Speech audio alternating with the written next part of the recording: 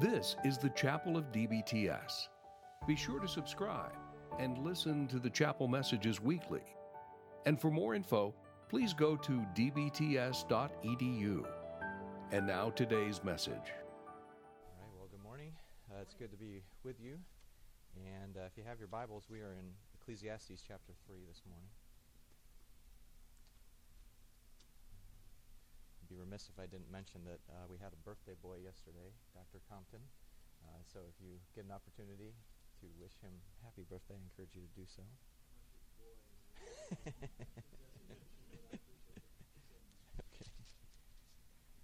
All right. Well, obviously there's probably somewhat of an expectation when I preach that we'll be in an Old Testament text.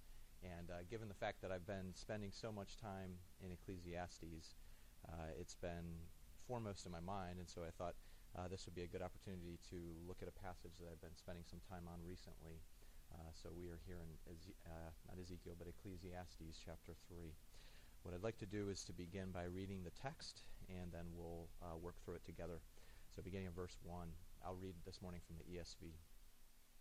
For everything there is a season and a time for every matter under heaven, a time to be born and a time to die, a time to plant and a time to pluck up what is planted, a time to kill and a time to heal, a time to break down and a time to build up, a time to weep and a time to laugh, a time to mourn and a time to dance, a time to cast away stones and a time to gather stones together, a time to embrace and a time to refrain from embracing, a time to seek and a time to lose, a time to keep and a time to cast away, a time to tear and a time to sow, a time to keep silence and a time to speak, a time to love and a time to hate, a time for war and a time for peace.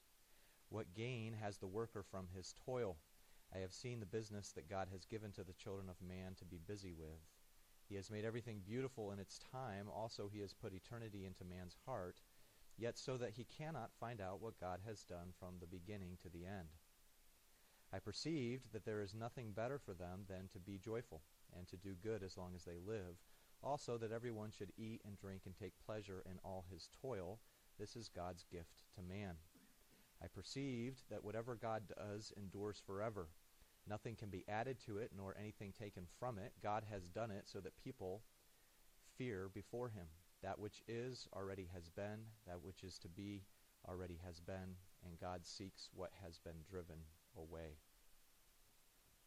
I don't know if you're a fan of late-night comedy. I'm not much of one myself, but in various times in my life where I've worked a later shift, sometimes things have come on and I've watched Leno or other things. And if you know something about that particular show, The Tonight Show, it sort of is NBC's darling in terms of late-night comedy. And in 2009, NBC Studios decided to do something it had never done before, and that was to hand over, it had only done once before, to hand over the reins of the show to a newcomer. So you remember probably that it began with Johnny Carson way back in the day. In 1992, Jay Leno took over and remained the host for the next 17 years. And in the spring of 2009, NBC decided to give Leno a primetime slot and brought in a relatively unproved comedian by the name of Conan O'Brien. Now, Conan came in, and admittedly he had less notoriety perhaps than Leno, but he also had a very different style of comedy. And it was only about 7 months into this that NBC suddenly realized it had made a mistake. And so they opted to move Leno back into the Tonight Show slot and to bump Conan. Conan said, no, I'm not going to do that. And so he left the network, and he's been at TBS ever since. But recently they moved him again to a more obscure slot, and so it's probably his show is going to be coming to an end. And the New York Times did an interview with Conan and asked him what it's like to be a high-profile comedian, having to continually come up with funny and creative things to say. What sort of mentality is required to be in that sort of business? And this is what Conan said. I thought his reply had some interesting correlations to the book of Ecclesiastes. He said this: the concept that I must be the king of late night, I don't even know what that means. It's an outmoded concept. He said 2 years after making his last shows, people will be saying, who's Conan? He said, this is going to sound grim, but eventually all of our graves go unattended. He said he had an eye-opening experience when he once visited the Vermont resting place of the 30th president, Calvin Coolidge. O'Brien found it desolate, despite the fact that, in his words, Coolidge was a pretty popular president in his day. He credits the comedic actor and director Albert Brooks with liberating him from this frantic need to make a permanent mark on the world. He told Brooks, "You make movies, they live forever. I just do these late-night shows. They get lost, they're never seen again, and who cares?" Brooks replied, "What are you talking about? None of it matters. It doesn't matter. You'll be forgotten, I'll be forgotten, we'll all be forgotten." After that, O'Brien says, "I was walking on air. It was incredibly freeing." Now, his comments might seem like a gloomy thing for a comedian to say, but he's touched upon an insight that I think resonates with Ecclesiastes and with aspects of biblical wisdom, and that is the fact that we are limited. We're going to die. We're mortal. We're going to be forgotten. Our work will not last. These statements sound perhaps depressing at first blush, even despairing, but there is a sense in which they are actually freeing when we accept the reality of our situation. We're free in God's grace to be realistic about how we should govern our lives, about what expectations we should set, how we should spend the moments and the strength that we do have. And so this morning I want to take a time to look at this particular section of Ecclesiastes, and it's dealing with the concept of time and season. I've titled this God's Work in the Seasons of Life, and if I could reduce this down to one sentence, the message would be this: in the often painful, divinely structured seasons of life, God is working his purposes for your godliness and joy, so rejoice and fear. In the often painful, divinely structured seasons of life, God is working for your godliness and joy, so rejoice and fear. So let's work through the text together. We've come to chapter 3, and these are some of the well-known, perhaps the most well-known passage within the book, even in popular culture. This poem is often familiar to many people. And Solomon begins here with the first line that for everything there is a season and a time for every matter under heaven. And the first point I would say is this, that time is appropriate and structured within God's created order. The point of the poem is that God structures time and that he governs the time of the universe. Clearly, the poem is talking about time. But there are actually two very different schools of thought as to what Solomon is saying about time. Some suggest that his view of time is deterministic. In other words, what this poem is saying is that the key activities of life are fixed by God and humans have no control over them. That is to say, God ordains what takes place and we have no say in the matter, and so we just need to figure out when God has ordained what, and then we just have to fall in line. There's a second group, however, that thinks this idea is wrong, and they would suggest that the point of the poem is to show that there's an appropriateness to certain activities. That is to say, there is a time to do this activity or that activity, and wisdom tells us which is appropriate at which moment. Now, I wonder, as I've thought through this and studied it myself and still thinking through it, whether these are really mutually exclusive categories. I think rather that Solomon seems to be suggesting that both ideas are present in some sense. That is to say, God is sovereign over the times and seasons of our lives. He obviously structures the seasons. The opening poem in 1:4-11 talks about this relentless rhythm of the sun and the wind and the rivers. And so God structures the times and seasons in a very real sense. But I don't think that Solomon would say that this absolves us from the need to exercise wisdom in knowing what is appropriate, right? We here in Michigan know you don't plant seeds in January, right? You have appropriate activities for appropriate times. And I think this is reinforced even by the two words he uses to express time in the opening verse. If you look there, it says in the ESV, for everything there's a season and a time for every matter. That first word is zaman. It means a set time or a specified time. It means that there are times or seasons predetermined by God. And this is related in the Old Testament to the times of festivals, seasons, months, God determines when spring comes or the fall. He appoints festivals and months in their order. So the seasons of life, in some sense, are governed by God. But the second word probably means something along the lines of the timing of an event, an appropriate or a suitable time. That is to say, the best time or the right time to do something. I think the Net Bible captures this idea in its translation. It says it this way: for everything there is an appointed time and an appropriate time for every activity on earth. So there are times that God has appointed and times that humans who are wise deem appropriate, and both are necessary and critical for successfully navigating a fallen world. And so he opens with this reference to time, and then he launches into this poem.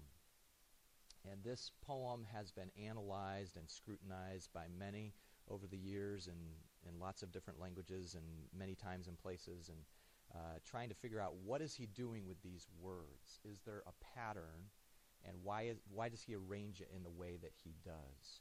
There are 14 antitheses, so 7 times 2, and we would likely say, and I think this is right, that these are merisms, meaning they're two poles of activity that really encompass everything in between. And they run the gamut of human activities. Just some observations. None of the activities is sinful in and of itself. They all require conscious human effort outside of perhaps death. They collectively touch on aspects of the will, intellect, and affections or emotions. They involve the whole person. If I had to boil it down, I would say these are the activities that encompass what it means to be human in the world that God has made. So we do these things as human beings, and this distinguishes us as image bearers from the animal world. Dogs don't build and plant and weep and mourn, but people do, those who bear the image of God. And so these activities encompass human life in a fallen world.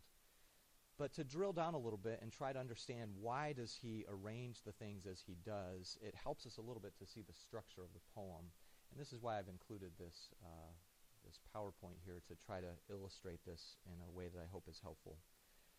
If you look at how this is arranged, it seems to be an arrangement of several stanzas, 2 stanzas and a refrain. And there seems to be an intentional pattern. In the first stanza, which would be verses 2 to 4, there's an alternation here of positive or affirmative to negative activities. And so I would explain it this way. The lines alternate from desirable to undesirable activities, or from affirmative to negative activities, and they tilt toward the negative. They give a realistic picture of the brokenness of the world. And in the first stanza, there's a literary hook, if you will, which is the negative activities of verse 2 leading into the negative activities of verse 3, and they revolve around the concept of death or destruction. All right, so if you could see that there, I put the positive in bold and the negative in italics, and you see how the negative leads into from 2 to 3. Otherwise, there's a certain consistency in the pattern. And verses 2 to 3 point to constructive or destructive activities, with a closing couplet dealing with mourning that turns to joy. So these are activities that revolve around building or demolishing, affirming life or taking life in that sense. And then in the second stanza, we have activities that deal with loss or separation.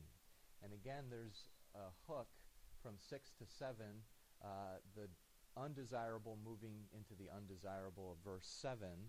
And these deal with, as I said, the ideas of union versus separation. And then verse 7 also deals with mourning that turns to action.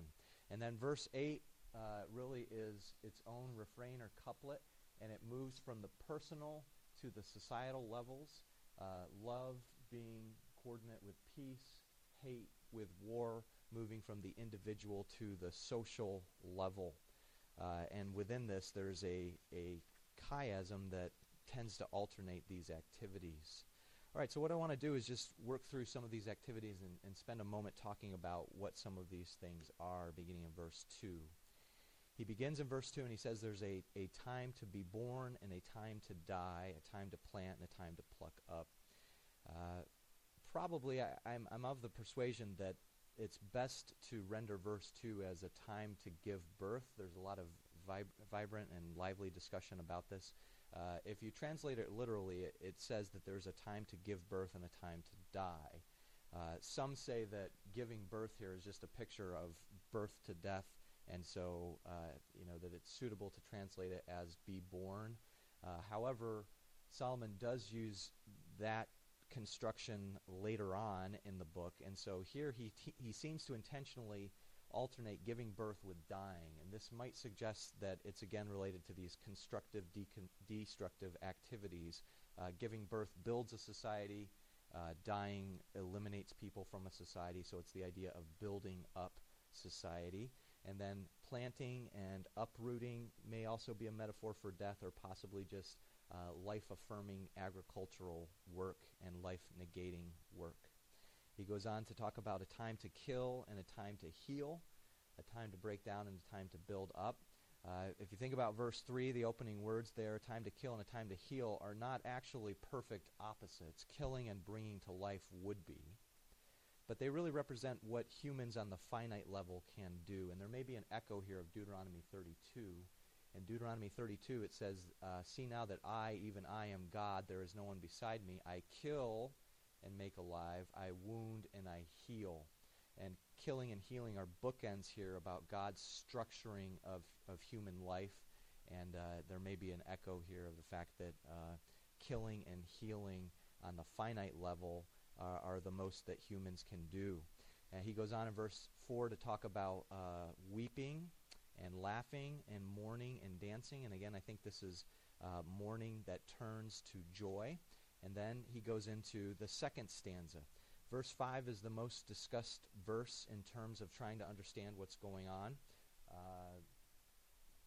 In the arrangement of the poem, if you notice this here, throw stones seems to be the positive, and gathering stones seems to be the negative. So given the structure of the poem, that would seem to be what the sense is. However, it's very difficult to understand what casting stones means, gathering stones also.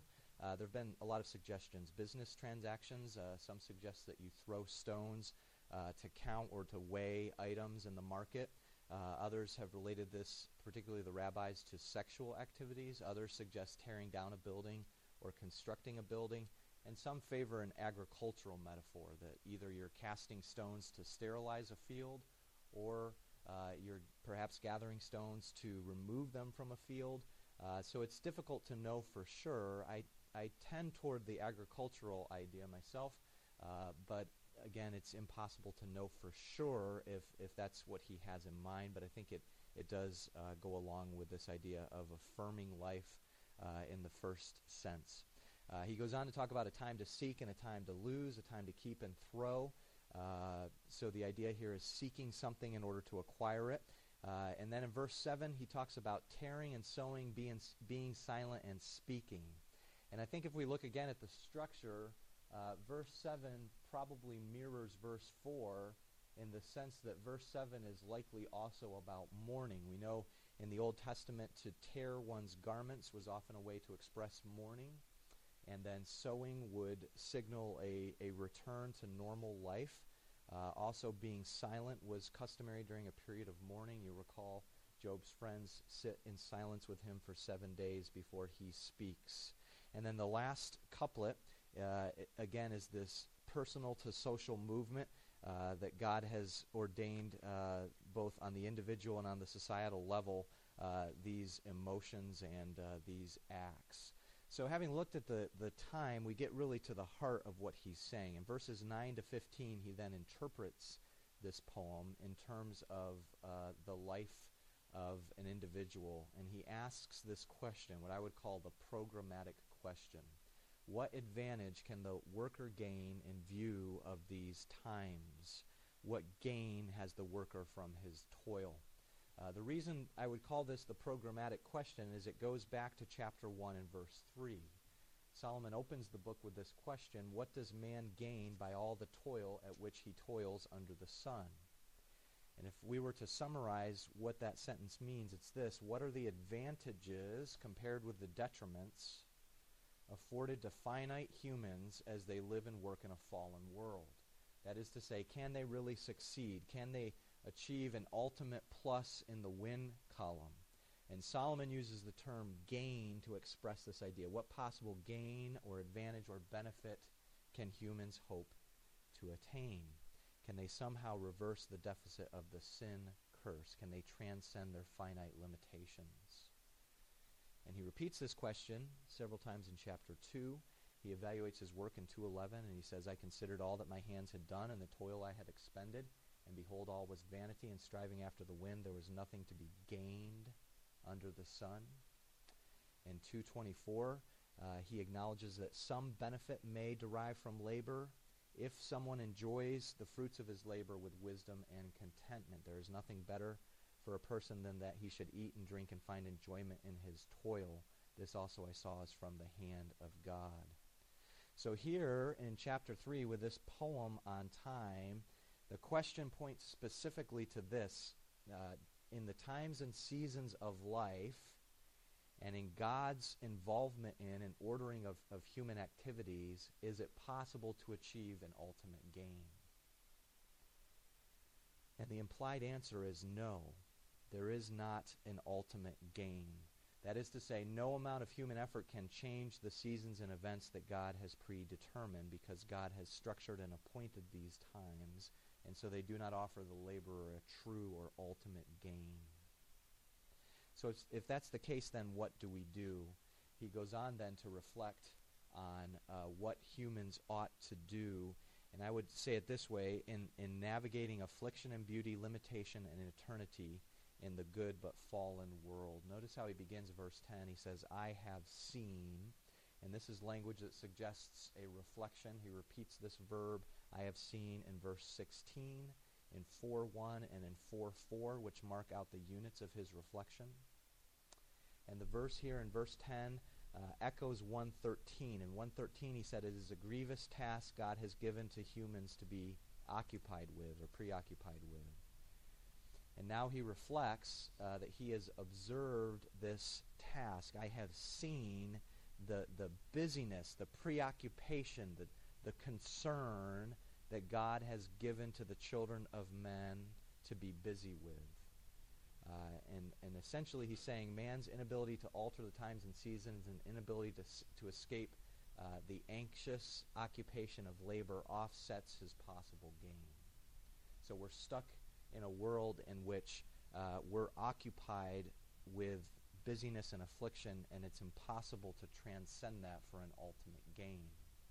So what do we do in light of that? He goes on in verse 11 to talk about this tension between the human experience of time and divine time. If I can use that phrase, I'll explain what I mean in a moment. He says God has made everything beautiful or appropriate in its time. Now this probably seems like a somewhat unusual thing to say, that God has made everything beautiful in his time. Usually the word beautiful in the Old Testament refers to people. Sarah, Rachel, Joseph, they're all described as handsome or beautiful with this word. But the word can also convey an appropriateness or a pleasantness. And in the context of the activities here, I think it refers to the fact that God has made all things appropriate, pleasing, suitable, or beautiful to their time. And this is probably an echo of Genesis 1:31. God saw everything that he had made, and behold, it was very good. Solomon reflects a lot on that verse, I think, in the context of Ecclesiastes. And he goes on to say God has put eternity into man's heart. There's a lot of discussion about this word eternity and what it means. Some have suggested that the word means the world. God has put the world into human hearts. But this meaning for the term is not attested anywhere else in the Old Testament, and it seems that the context necessitates a reference to time. Others argue the term means ignorance based on extra-biblical comparisons to other languages. But again, That's unlikely, and it requires a change in the vocalization of the word. So I think the best translation is simply eternity. So what does he mean by this? What does it mean that God has placed eternity in the hearts of people? I think it suggests here a sense of transcendent time, a sense of totality. That is to say, our lives are bits and pieces and fragments of the whole, but God has placed a desire and a sense of the whole in our hearts. That is to say, we realize that there's something transcendent, and that impinges or touches upon our hearts, but yet our experience is one of limited time and change. We resonate with the transcendent because we are in the image of God, but we experience the fallen world and the passage of time as a painful and difficult thing. When I used to live in California, I worked as a purchasing manager in a company out there, a healthcare company. And I had a lot of employees who were in many ways very secular, but they would occasionally drop very pietistic sounding phrases like, I know everything happens for a reason. They'd say things like that, or I know there's some purpose for all this taking place, I just don't know what it is. And I think that was this verse sort of coming out in a marginal way in their lives, in the sense of saying, I know there has to be something more than what I'm experiencing here. I just don't know what it is, and I can't get there. It's veiled to me, but I know there has to be a greater purpose. And I think people realize that. This is why wisdom books are becoming more and more relevant. It's interesting how often I talk to pastors who are looking at Ecclesiastes as a future series in their church or beginning one. And I think in a whatever age we live in, postmodern or whatever, these books resonate because people are looking for something transcendent beyond the brokenness of what they experience. And so Solomon says here that humans experience this sense of the eternal. And it's the tension between the timelessness of God and the time-bound nature of humans. It's this tension. He says in verse 14 that everything God does lasts forever. God structures the cosmos with transcendent time, but we experience limited, allotted time. So this tension is the part of the pattern of the frustration Solomon experiences. He's frustrated with the world because we are navigating a fallen world in which we want to transcend our limitations and our mortality, but we're unable to do so. I once heard of a preacher who devised a way to reinforce this. He calculated how many months he thought he would have left in his ministry if the Lord tarried. And he got a jar on his desk, and he put a stone in that jar to represent every month he had remaining. And at the end of every month, he would take out a stone just to remind himself of the passing of time. And the sense here is this, that we experience time as something that is difficult, fleeting. It changes us. I've thought about this often. What is it about time that ages us? We're sort of bound into this cosmos, but is there a real reason that we age? We're time-bound creatures, and that's what Solomon seems to be getting at here. But we know there's something beyond, and that's the tension he experiences. So in light of that, what do? If we can't transcend this frustration of a fallen world, what do? His conclusion is this: to enjoy God's timely gifts with thought and care while doing good and fearing God. Okay, that's a bit of a mouthful. But the idea is we are careful and thoughtful. We are godly and reverent. And in that framework, we enjoy the things God has entrusted to us. As with everything, of course, there's balance, which I'll get to in a moment. But I think we also have to affirm the positive, which Solomon does here. He begins in verse 12, and he says, the ESV says, I perceived. It's literally, I know. And it's emphatic. I know begins verse 12 and begins verse 14. I would probably translate it something like, I came to realize as he reflected on this, that the best way to navigate this is to enjoy what God has given. So we could say it this way: in view of the times and seasons of our lives, in view of God's sovereignty, in view of the opportune moments God gives us, we should respond with sober satisfaction, reflective joy, and thoughtful delight. And I think this is a helpful corrective, perhaps in some ways, to us as believers. I think that we need to remember that our lives as Christians should not always be framed by what we're against, what we deny, and what we prohibit. Obviously, there's a place for discipline.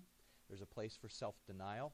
We're told to discipline ourselves for the purpose of godliness. We're told to deny ourselves and take up the cross and follow Christ. But I think there's also an important element that Christians often miss, and it's the joy that God shares with us. And there is a place for joy in the Christian life. It may not seem that way when you're in the middle of seminary, but there is a joy that God has and that he has shared with us. And I get this sense even from looking at the New Testament and the ministry and teaching of Jesus. Think of the upper room discourse. What does Jesus tell his disciples there? He says this in John 15, "These things have I spoken to you, that my joy may be in you and that your joy may be full." He says later, "You will be sad, but your sadness will turn to joy." He says, "Your hearts will rejoice and no one will take your joy away from you." And then he prays in chapter 17 to the Father, "Now I come to you, and these things I speak in the world so that they may have my joy made full in themselves." So Solomon says we should rejoice, be joyful, and he goes on to say, and to do good as long as they live. And again, he commends here doing good. I explain it this way. It means living in the grain with the creational pattern. That is to say, God created us in a certain way, and we need to align our lives with that pattern if we're to flourish and be fruitful as he's created us to be. And he goes on here to tie this together in verses 14 and 15. He has another I know statement. He says there, "I know that everything God does lasts forever. Nothing can be added or detracted." So the idea is God's work is sovereign. It's eternal. There are echoes perhaps again of Deuteronomy here, where the word of the Lord is not to be added to or detracted from. God's work, his commands are enduring, stable, permanent. His work cannot be reversed or overturned. And they're veiled from our eyes, right? But he does this, verse 14 says, so that people will fear him, so that men will fear him. He's hidden this from our eyes so that we reverence God, that we honor him, that we submit to his sovereign hand. And so he has created and structured the world in such a way that we would submit and fear him. And then he ends this particular section in verse 15 by saying some obscure things, and the language is a little bit difficult here, but he essentially seems to be pressing this, that both the past and the future and the present are all part of God's plan. In other words, he seeks what is pursued, literally, seeming that he keeps on seeking what he has sought before. And this probably relates to the fact that the patterns of the past are repeated in the future. This ties into the fact that there's nothing new under the sun. The novelist William Faulkner said it this way: the past is never dead, it's not even past. And Solomon would probably say something similar, that the patterns are repetitive, and so there's nothing new under the sun, but all this keeps us from really understanding fully what God has done. All right, well, this is really depressing, right? Where do we go from here? Let me try to boil this down into 4 principles that I'll conclude with. Ultimately, some people shy away from Ecclesiastes because they do see it as a distressing book. And I think if you read the book as the best man can offer on a finite level, you do walk away with a sort of depressed attitude. But if you recognize that I think what he's doing here is saying we have to be real about the world in which we live. And if we're realistic about the fallenness and brokenness of the world, there are moments of joy that we need to embrace with gratitude and careful thought in a way that pleases God. So if I could boil this down to some thoughts. The first would be this: be wise to recognize the appropriate times to do the right activities and rest in God's sovereignty when he brings unexpected seasons into your life. There will be times where things we're not planning for occur, right? Things that you didn't anticipate, things that may be challenges. And we need to recognize the appropriateness and also rest in God's sovereignty. My favorite maybe illustration of this is one that I think of a lot. It's what Sarah Edwards wrote to her daughter when Jonathan died unexpectedly at the age of 55 from a smallpox vaccination. You probably know the story. She wrote to her daughter the following words in a note: "My very dear child, what shall I say? A holy and good God has covered us with a dark cloud. Oh, that we may kiss the rod and lay our hands on our mouths. The Lord has done it. He has made me adore his goodness, that we had him so long, but my God lives, and he has my heart." I think that's a good reverent posture to have, knowing that God brings unexpected seasons in life, but he's sovereign, and we need to both embrace gratitude but also kiss the rod. And then number 2, enjoy the beauty and orderliness that God has embedded in the fabric of his originally and ultimately good world. There's a lot I could say along these lines, but the essence of wisdom is that God has created a pattern, and we need to find that pattern and live our lives accordingly.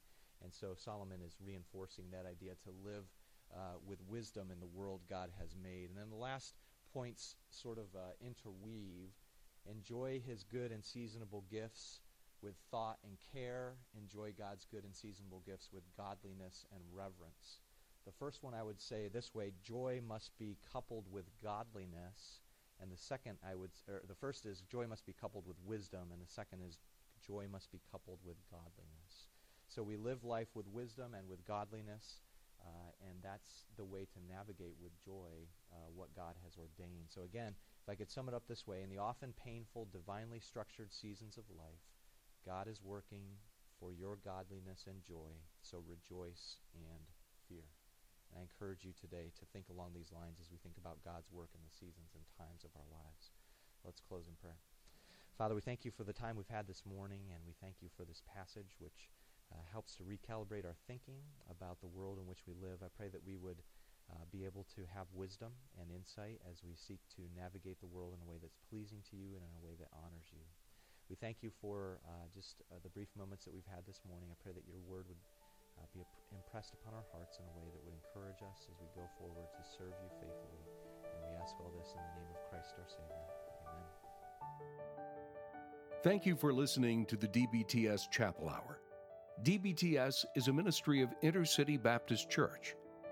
To find out more about Detroit Baptist Theological Seminary, please go to dbts.edu.